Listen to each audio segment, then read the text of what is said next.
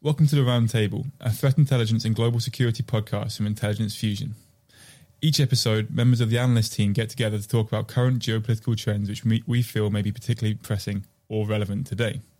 In today's episode, we are discussing food and fuel shortages, and of course it goes without saying that these shortages are an incredibly broad subject, so I just want to say now in the introduction before we get started, we're just going to pick on a few case studies from around the world from our respective regions to use as examples to try and illustrate what we're saying as we go through. So today I'm joined by Viraj Patni, who is the analyst for the Africa region, and Aaron Arends, the analyst for the Americas region. Two regions which have been affected in their own ways by the food and fuel shortages. And again, we'll go into detail in that as we go forwards. But it's interesting to try and explore the differences between these two regions, because I think every region has been affected in some way, shape or form. Just not all of them impacted in the same way. So I'll get us started straight away then before I go on too much longer. The first question we're going to speak about today then is, which countries or regions do you think will be particularly hard hit by these food and or fuel shortages? So who wants to get us started? I think even before the Ukraine-Russia crisis, food supply in Africa was really taking a hit because of the shortage in fertilizer in the aftermath of COVID. And after the Russia-Ukraine crisis and the impact that this has had, I'd say the Northern African region and the Horn of Africa region is really, these are areas that I've been looking at for this sort of roundtable, and I find that these are areas that we should probably be looking at in the next year, or depending on how long the crisis really lasts. And when looking at North Africa, so between 2016 and 2021, North Africa imported about 30% of wheat from Ukraine and Russia. And in North Africa, bread is a cheap sort of staple food. And in the case of Egypt, they import about 82% of wheat from Russia and Ukraine. And this was over between 2016 and 2021. So these are the countries that say, such as Egypt and maybe in other countries like Tunisia, which are worth paying attention to and which have been really, badly sort of affected. The Arab Spring was also started by bread prices, right? So is there something that you already see happening in countries like Egypt in terms of civil unrest or protests? Well, I think you mentioned how the price of bread really sort of drove the revolutions in some ways. In North Africa, especially in Tunisia, in Egypt, and I think this is a concern for countries like Egypt. So they have looked at alternative supplies for wheat. I think from countries in Western Europe, I think they put out tenders, but this isn't sustainable. It's really much more expensive. And it's also because of the poor economic situation, in Egypt, in countries like Tunisia, and the sort of high amount of debts that these countries have sort of accrued over the last couple of years. I think it's had it probably made these countries think much harder about how they approach things in a more sustainable way in the future. But currently, I'd say in Tunisia, for example, political tension has been increasing over the past few months, especially. Unemployment is high. It's about 40% for under 25s. And the country's economic outlook is pretty uncertain at the moment. And food shortages are certainly causing anger. There are large queues, outside of bakeries, for example. So people are really struggling. And the country's foreign currency reserves are only enough to cover about 4 months of imports. But even before the Ukraine crisis, there were ships carrying grain which were already stuck at ports because the government's sort of inability to pay for these, pay for the cargo.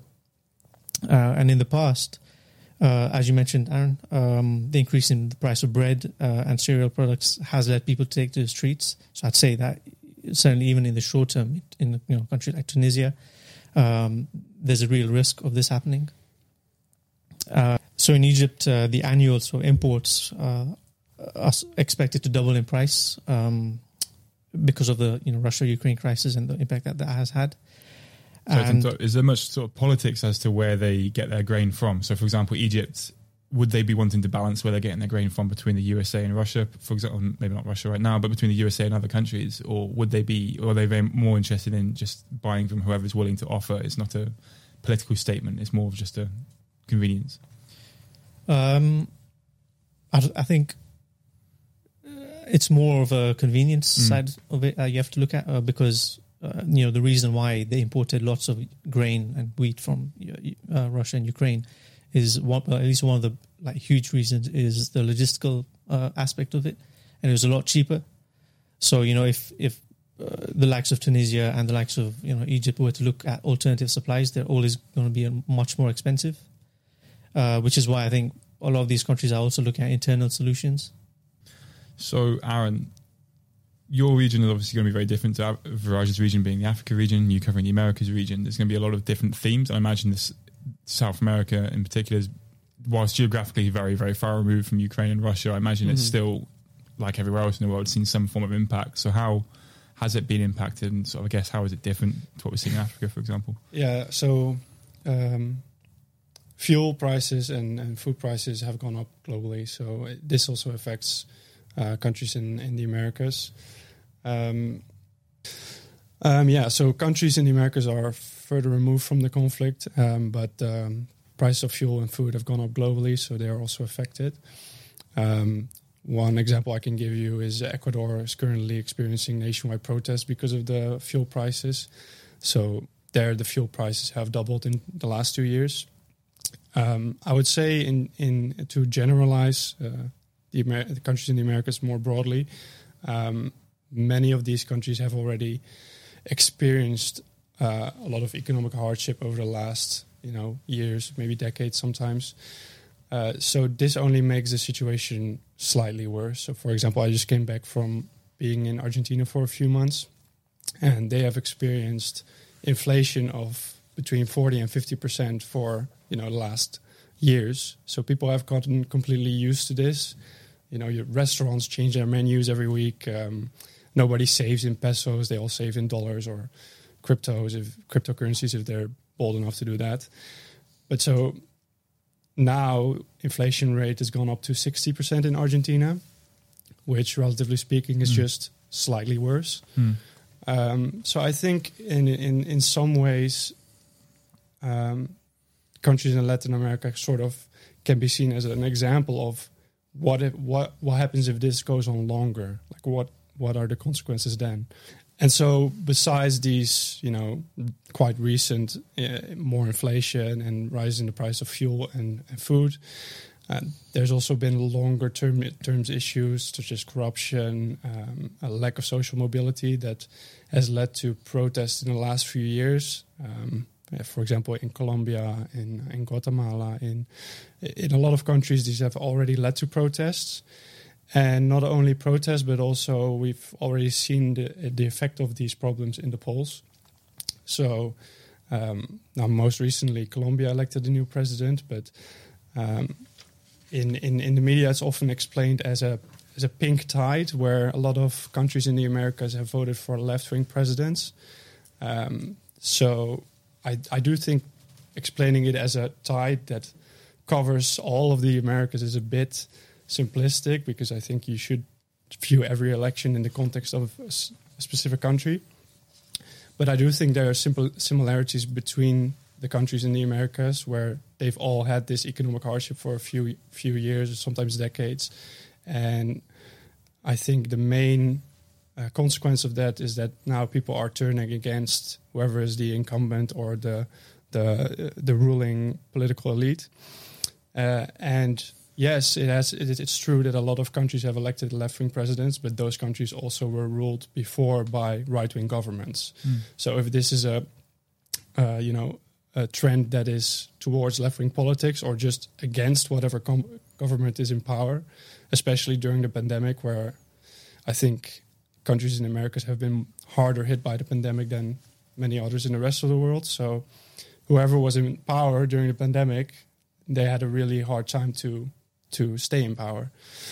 So, this started in Argentina and Bolivia even before the pandemic, but now recently there have been elections in Chile, in Brazil is coming up, in Peru, and now in Colombia. So there's a lot of countries that have newly elected left-wing presidents. And I think this is alleviating some of the tension in society, because now all these presidents come in with these big, bold promises. So I do think it's kind of dampened the tension in society that we've seen already before. But eventually, these promises are usually to tackle really difficult issues like corruption, organized crime, poverty. And these presidents are coming in a time where economic conditions are even worse. And they usually face like divided legislatures. They have the opposition of most of the political elites in these countries. So it will be very hard for them to keep their promises. So the question is, how long will this last? Like, when will it boil over again once they eventually cannot keep their promises? So I think we're already seeing this in, for example, Peru and Chile, who had recent elections. They both elected left-wing presidents who came in with bold promises again. But this honeymoon phase seems to be already fading, and their popularity ratings are already dropping. So it will be interesting to see how long this kind of honeymoon period will last in most countries. I've written a note down here actually before we started, and it's something that I think is really hard to quantify, but all I've written is a return to hardline politics, ? And what I mean by this is something that it's very hard to quantify. It's very hard to I don't want to speak on anyone's behalf, but I think something we're seeing across the world, not necessarily region specific, is perhaps a feeling of reminiscence about previous governments when this wasn't an issue. Perhaps very corrupt governments, very hardline governments, very maybe even authoritarian. But people are almost reminiscing in some places about these previous governments, because there's an element of, well, at least back then I didn't have to queue for bread, or at least back then there was bread on the table, there was water, there was heating, whatever. And something I've seen sort of hints at, I think, again, it's really hard to speak on anyone's behalf here, but something I'm seeing hints at, in sort of reporting from various regions and also on social media, is more like a lot of comments about, oh, we never had this in so-and-so's era, we never had this in so-and-so's era. And I think in every region there's some form of reminiscence back, whether this be Europe, Middle East, Africa, North Africa. There's lots of I've seen a lot of people referring back to dictators in particular as well, like very authoritarian governments. Sounds like in the Americas it's gone down a more left-wing route, I guess, but there does seem to be, whichever government is in control now is up against the wall. So as you said, whoever then replaces them, they could maybe gain a lot of popularity simply by appeasement without any sort of long-term economic projects. Yeah, I think populism has always thrived in bad conditions. So 100%. Yeah, I think it's we'll see more of a push out to far left, far right, or whatever side of the spectrum. I guess depends where you are. Okay, so for my own region, which is the Middle East region and the Central Asia region, I've chosen two prominent examples. There's plenty to go off, there's plenty to choose from, and there's even more in the East Asia region and South Asia region, such as Sri Lanka now. But I think if you're interested in Sri Lanka, we're putting out some content on Sri Lanka soon, so keep an eye on our channels for something more specific about Sri Lanka. So the two examples that I've chosen are Central Asia and Lebanon. And I've chosen Central Asia more because it's a broader region and it highlights the impact this is going to have on an entire region rather than a specific country. So I'll start with Central Asia. So Central Asia is an interesting country, obviously, with it being landlocked. So its import routes are often very complicated and heavily reliant on other countries. So in particular, Russia, Central Asia has typically always fallen within the sphere of influence of Russia, particularly when it comes to imports. So the way the Central Asian import of grain works is a lot of grain is in Kazakhstan is a main exporter of grain within the Central Asia region. They export grain to their neighbours. And in turn, Kazakhstan imports its grain from Russia, and it does this cheaper grain from Russia to fill its domestic market, and then it exports its own domestically produced grain. So what we've seen from the war in Ukraine is Russia restricted its exports of grain for a period of time, which meant that Kazakhstan in turn chose to restrict its own exports, because obviously Kazakhstan's more interested in feeding its domestic market than it is to then feeding someone else's. So Kazakhstan began to husband its resources, and as a result, we saw the rest of Central Asia suddenly, essentially, to coin a phrase, with the carpet pulled out from underneath them.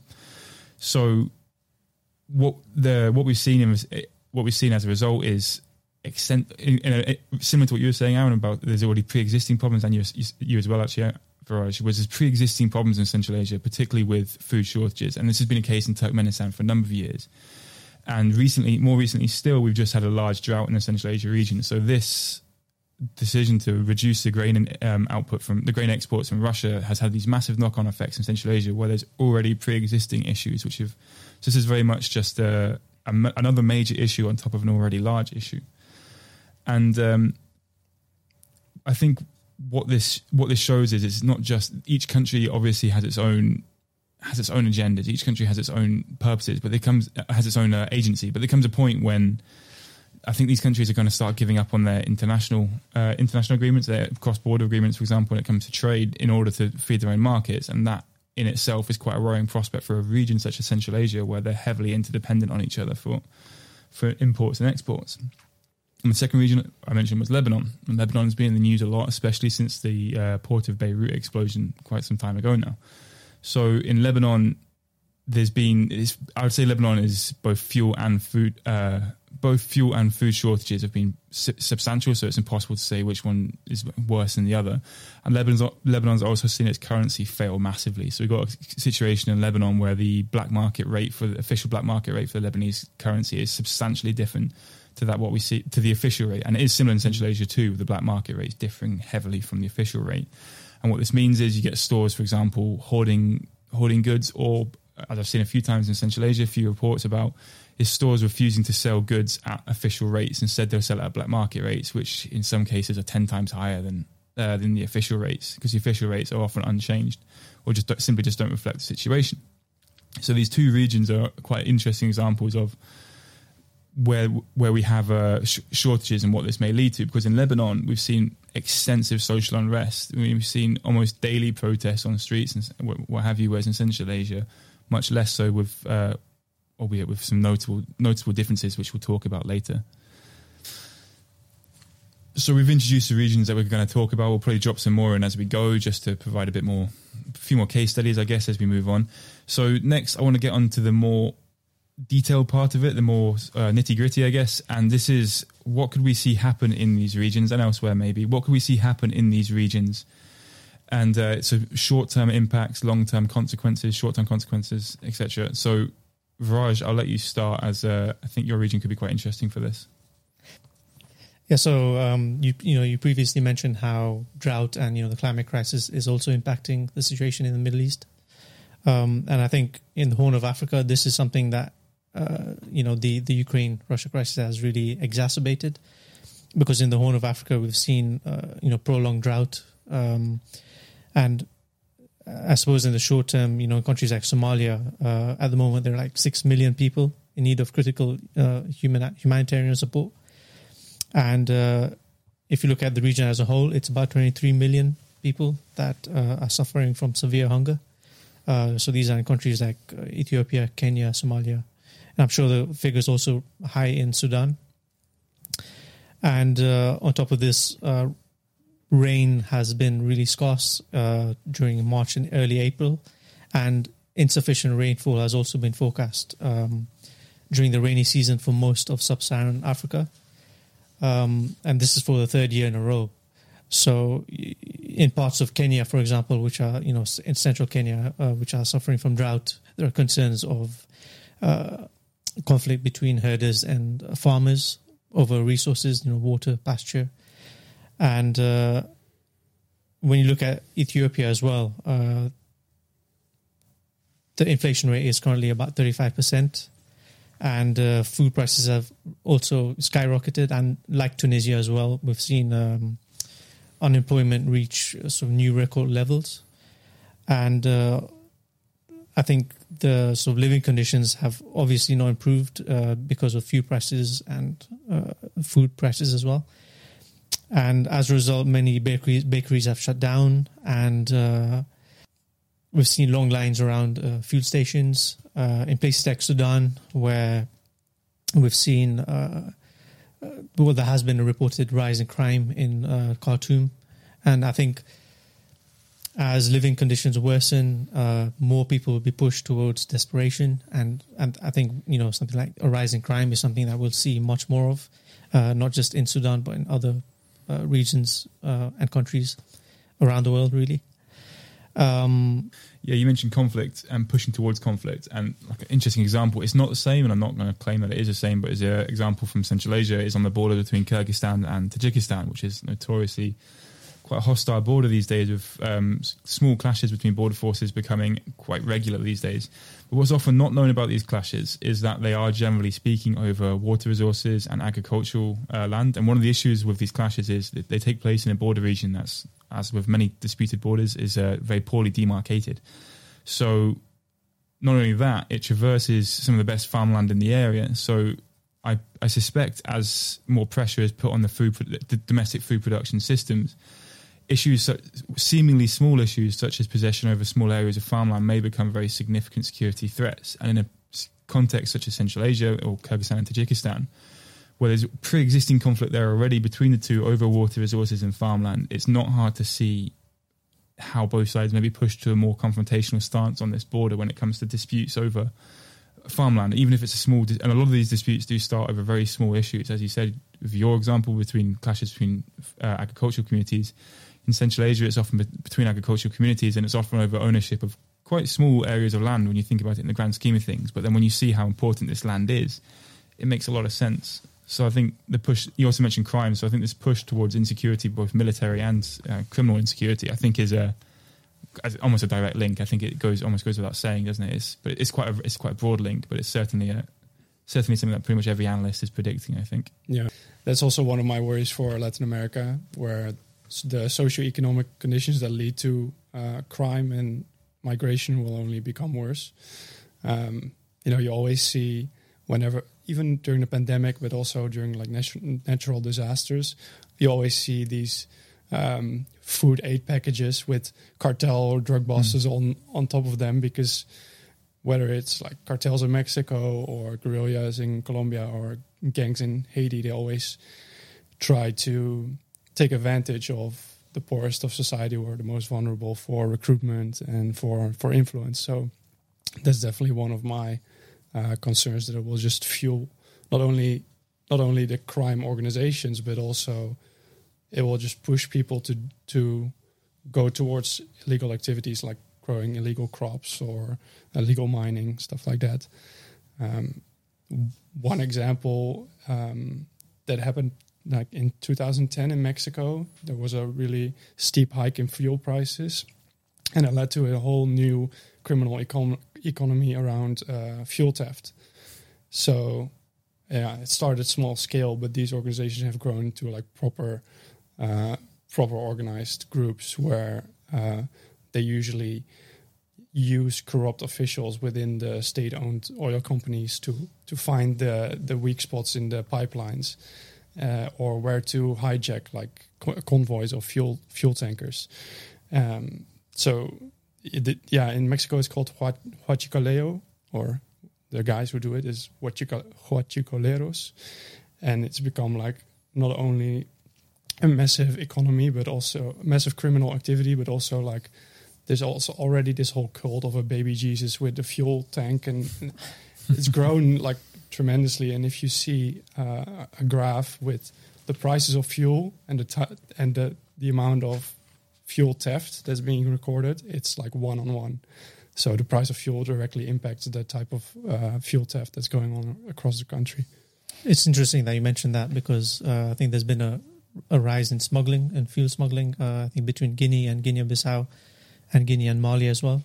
And I think one thing that we have to pay attention to as well is what sort of prices fuel is sold at in these countries.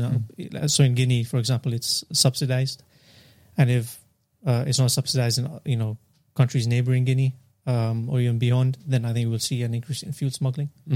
But going back to humanitarian organizations and IDPs, I think if we see, like, certainly in the long term and short term, if we see conflict really sort of spread and we see IDPs increase and humanitarian organizations can't meet their needs, then there's a risk that these terrorist organizations, for example, or insurgent groups, they could sort of their ranks could really rapidly expand, or we could also see many IDPs just go back to, you know, their villages and end up paying a tax to these sort of groups, and this could also have an impact, you know, on the security side of it, because then we could see these groups become more powerful. I'm not sure if you see any of that in the Middle East. I think in the Middle East, despite a lot of conflict, the rule of government has typically been a bit stronger than some of the countries you're talking about. So as a result, they're often taking place in the context of a civil war where both the rebels and the government forces they have relative control over their own territory, whereas I think there's obviously similarities, and yes, there's certainly criminal groups who are taking advantage, but I think in a lot of cases as well, a lot of these criminal groups are actually in some way affiliated with government forces, particularly with fuel, less so with food from open source reporting, although you do see it. I think fuel is probably the most common. You see a lot of militias affiliated with governments or affiliated with rebel forces, whatever it may be, depends on the country. A lot of these are heavily involved in fuel trafficking now, especially in Syria, actually, to bring a new example into it. And between Syria and Lebanon on the border, there's a huge amount of fuel trafficking and drugs trafficking, but the context of this podcast, mostly fuel trafficking. So, yes, I think it does exist. And yes, I think as these resources dwindle, suddenly the possession of these resources makes you so much more powerful than before. So, yeah, I think it's natural to say, I think governments along this pattern may continue to use these militias, use this influence, or even use their own forces to, I guess, monopolize control over the resources as well. So, Aaron, you mentioned previously how you've seen, you know, you've observed a sort of a shift in voting patterns. But have you seen any other, you know, have you seen strikes or anti-government protests being driven by the cost of living? Yeah, like I said, they were already there before even the pandemic happened. So there were already protests in Brazil against hunger.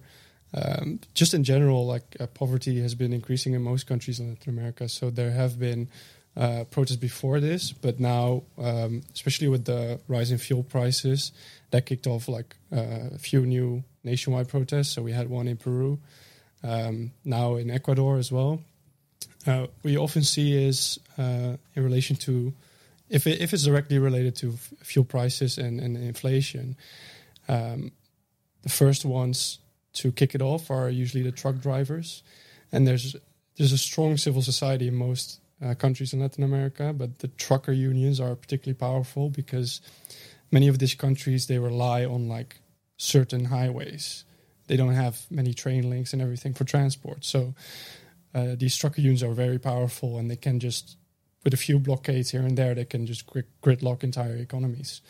So I've already seen that in Peru, but I expect that will be a major issue where once there is some sort of civil unrest, you'll get just compounding problems because of these blockades. So I'll come back to Central Asia for this, because I think, again, it provides a good example of what do we think is going to happen next.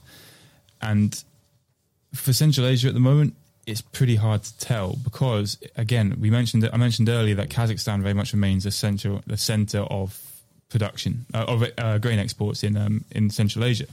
In that, Kazakhstan, of course, takes its grain from Russia, imports its grain from Russia, and then exports its domestically produced grain to Central Asia.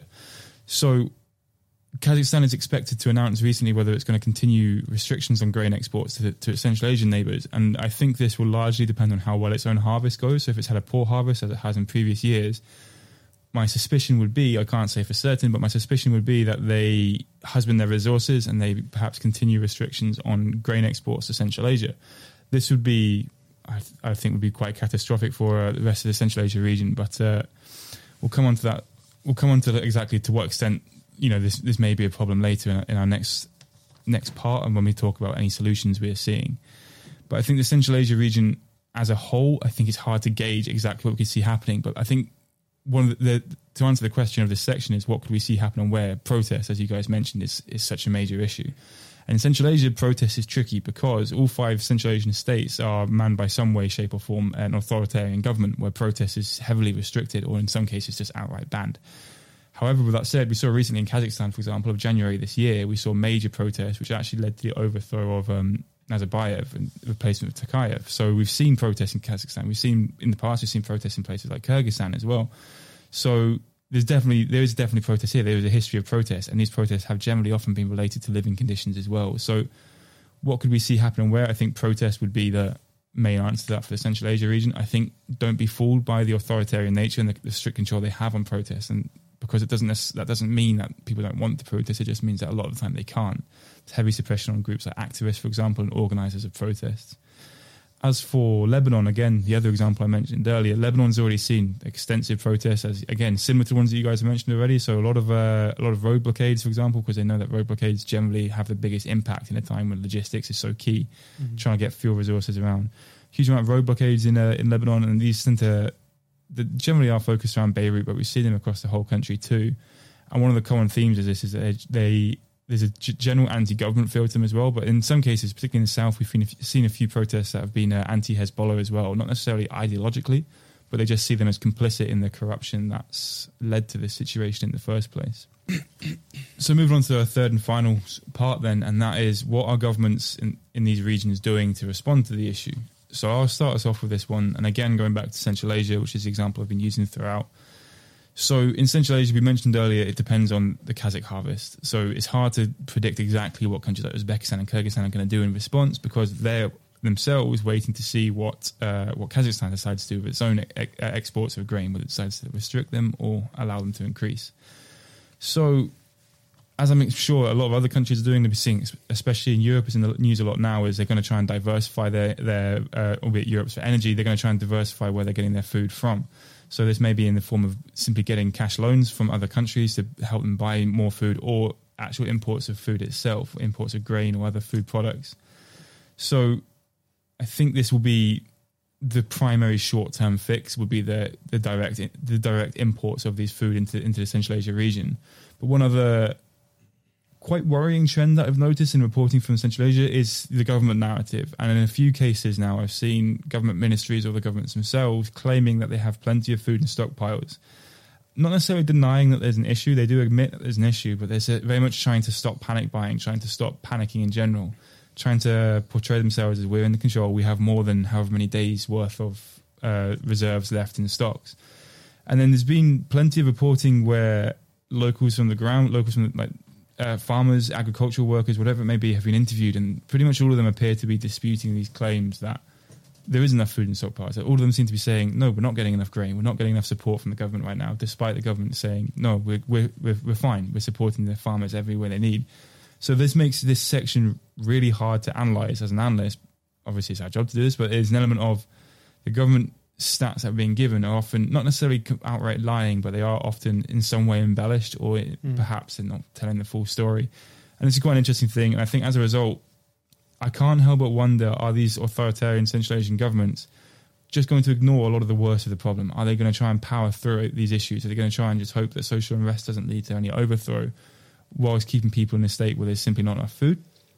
And I think it's possible, especially with the narrative now being almost to ignore the true extent of the issue. But again, it's hard to gauge with Central Asian governments. The narratives often don't reflect what they're actually doing. So this is something that I'll be keeping an eye on myself going forwards. I do feel a bit similar about, like, for example, even in Europe, the communication is, I find, for example, Germany's Minister of Economy and Climate does a very good job. He has like regular updates about how much gas is being stored for the winter, what's the deal with where they're getting their gas from. But I get very little of these updates from other governments. Like during the pandemic, every week we would know where we stand, and you get an update. And at least it was communicated. And I think now the communication from a lot of governments, even here in Europe, is lacking. And so I think if there would be better communication about, there is an issue, we're going to have to make sacrifices, even if it's not nice. So even if it's not nice, like for example in Germany, they're now going back to coal-powered power plants. And they are talking about reducing industrial activity that relies on natural gas, which is not good news, but at least, the public gets a sense of what's going on. And I feel like if this is all communicated more clearly, the expectations will be managed better, and that will avoid some certain frustration in society that can lead to civil unrest. So I do think communication is part of a solution in preventing things from getting worse. But yeah. Mm-hmm. So in Egypt, we've seen, with bread heavily subsidized. there are concerns around social stability. So we've seen in Egypt devalue their currency, and they're also seeking a loan from the IMF. And I think with countries in the Gulf, they recognize sort of the geopolitical sort of importance of Egypt. They're also channeling a large amount of money to sort of stave off any social stability. But we're also seeing Egypt look at internal solutions to address high grain prices. So we've seen these solutions sort of include more efficient farming techniques. And in Ethiopia too, they are looking to increase wheat production by about 70% in 2022. And although the US have warned that this is sort of an unrealistic or unachievable sort of target, the government have maintained that irrigation-based farming and cluster farming sort of technologies, where smallholders pool their resources together to purchase equipment and sort of boost farming. I think these are, this is what the country is really focusing on. But we've also seen action being taken against, speculation as well of products. So I think in Cameroon, there was a case where the government really controlled, speculation. I think it was around the construction industry in an area of Cameroon. And these sort of actions were enforced, I think, really well in some places, but because they were enforced sort of unevenly, we saw lots of people come in, from areas around where they were enforced to, buy these construction materials, and this led to shortages in that town, and so, and that led to sort of communal tension, not necessarily between communities, but just general anger around, how the government has sort of managed the crisis in some areas. So I think if any action is taken by the government, and it has to be sort of taken evenly, across the country, otherwise we'll see tension around that as well. Cheers, Raj. So it sounds like I would say those are quite long-term solutions, I guess. And I think probably one of the most pressing concerns, particularly for governments that perhaps aren't particularly popular right now, is short-term, because at the end of the day, a lot of them are worried that they might not survive as a government long enough to even see these long-term plans come into fruition. So something that, a few examples that I've seen, for example, both in Lebanon and Central Asia, the two examples I'm using today, are governments attempting to crack down on people hoarding goods. And this has been both popular and unpopular, because it's popular with people who will be buying the goods, but the people that are selling the goods are very much forced into a corner here. So they claim that they can't make a living without raising the price of goods, or in some cases without selling them at black market rates. And the issue is they'll be selling these goods. If they're selling them at black market rates, yes, they're making a huge amount more money from it, but they also claim that they're buying them at black market rates. So as a result, they're breaking even. Whereas the government is in some cases trying to send out patrols to randomly check stores, for example, looking for any stores that have forced up prices artificially. And this, I'm pretty dubious about how effective this will be. I think at the end of the day, this very much just addresses one of the symptoms, which is at the very end of this long chain of consequences. It's not really dealing with the cause of the problem at all. But obviously, that's what you expect from a short-term fix. But with it being sort of somewhat popular, somewhat unpopular as well, I think it's a risky strategy to take if they're going to rely on it.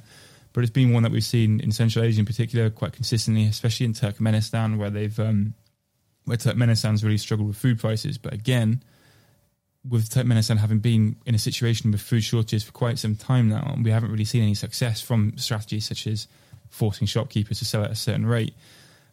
That's what I mean by saying I personally don't think these are a sufficient fix. I don't think they're a sufficient short-term fix.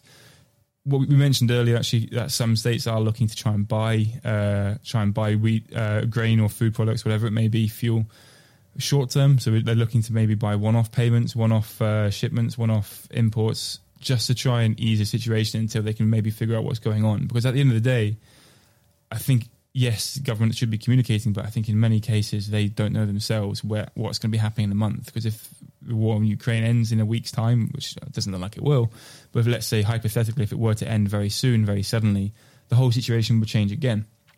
So these short-term fixes may at least buy the government some time.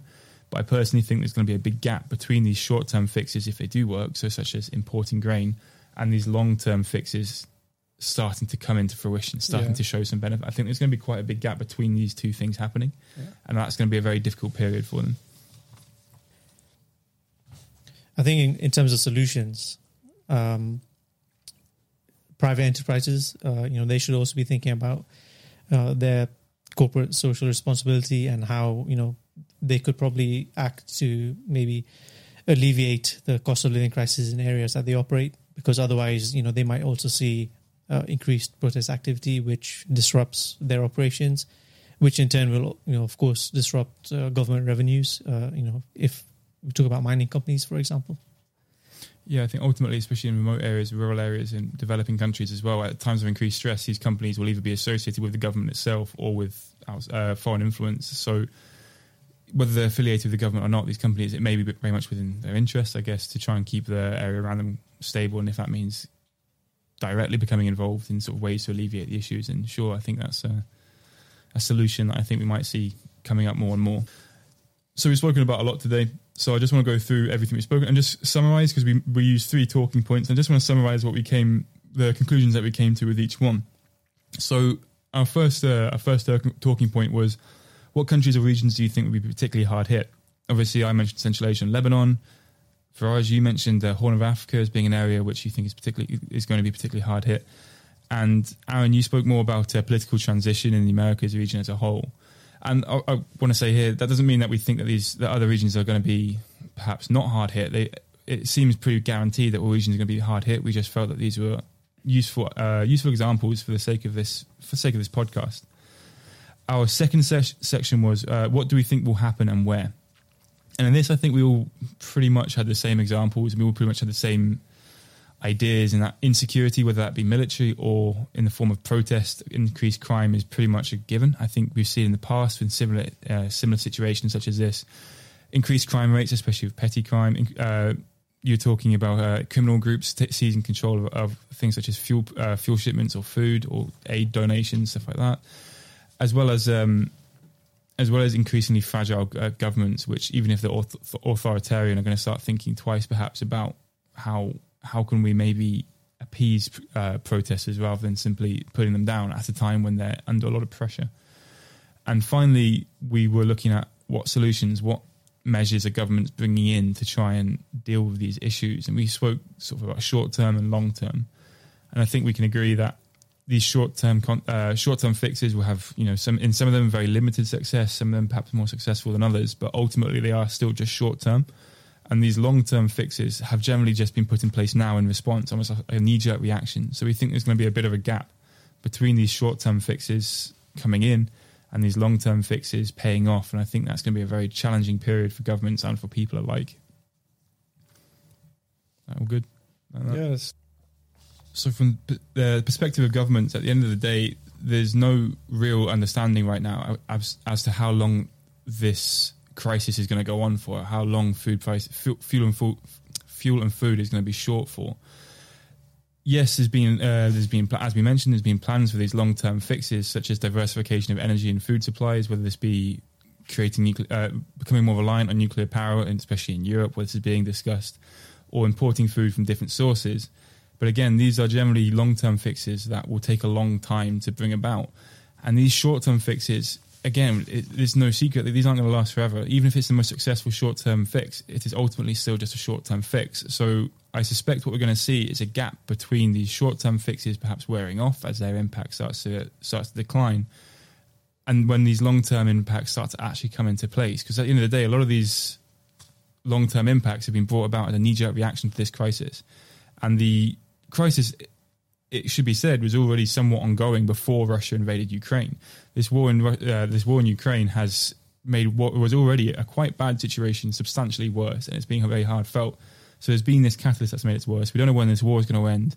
And even if the war does end at some point soon, there will still be the issue of the damage that was done. And also, there will still be the issue of the fact that there was inflation before the war started, let alone after. So I think there's this period in between these short-term fixes wearing off and these long-term ones kicking in, regardless of whether the war ends or not, the war in Ukraine ends or not. There's this period where governments are very vulnerable, where there doesn't seem to be any planning right now as to how exactly they're going to survive and how exactly they're going to get through that period. Obviously, we've spoken quite generally today. This is a very general topic, so we've tried to provide a bit of a focus to this podcast by focusing on a couple of case studies from around the world, some geographical case studies, some regional case studies.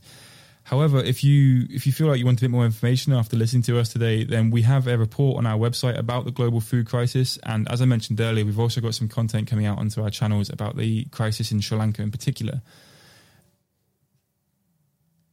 Finally, if you'd like to learn more about what we do here at Intelligence Fusion or find out about the data that supports our analysis, then don't hesitate to reach out to a member of our team. You'll find a link to get in touch in the description of this episode.